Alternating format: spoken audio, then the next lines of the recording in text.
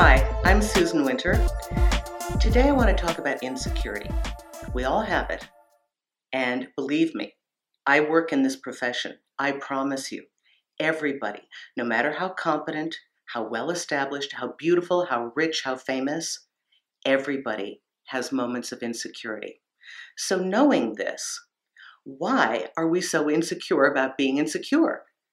And if it's here and it's a presence in our life, could it be that life has actually crafted insecurity into our design to prompt us for a good cause, perhaps to be teachable, to be humble, to be open, to doing things beyond what we thought we could do? I do believe that's the answer. And this is why a little insecurity can actually be a good thing.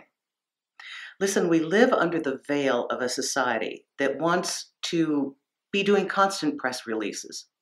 Between Facebook and our social interactions, we are under the impression that we must always look good and be doing our very best. And that's cool, that's fine.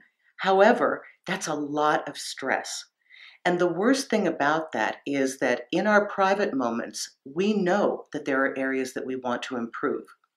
So if you feel a moment of insecurity, don't let it rock your world. You have to understand, every human being wants to look good in the eyes of others. Insecurity is more about how you appear to others than how you appear to yourself. But the good thing, the gift within a little insecurity, is that it can spark a sense of growth. It will allow you to be in the middle of a challenge and know you don't know what comes next, and you will find it within yourself. Insecurity keeps us humble, teachable, and it keeps us growing. We don't know what we don't know. We only know it once we experience it. If you're starting a new job or you're in a new relationship, yes, there's a little bit of intrepidation. That's okay. You've got skin in the game and you want to make a good outcome here. So remember that looking at insecurity properly allows you to find a gift. That little bit of irritation, that little bit of discomfort is the thing that acts as a motivator to make us ask more of ourselves.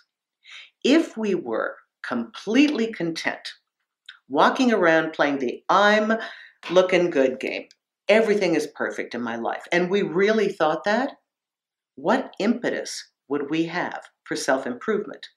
There'd be none.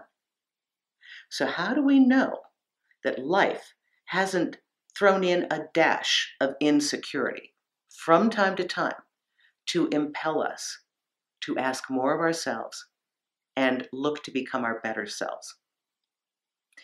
The next time you compare yourself to someone, taking the totality of who you are and throwing it in the gutter as you look at their one outstanding quality, I would ask you to turn that around, do it the other way, and look to see the tangible proof that this thing that you want is achievable. And instead of making yourself go downward in that analysis, use it to inspire you and help you to move forward. A little insecurity is okay. It actually keeps us growing. Thanks a lot. Susan Winter for SusanWinter.net.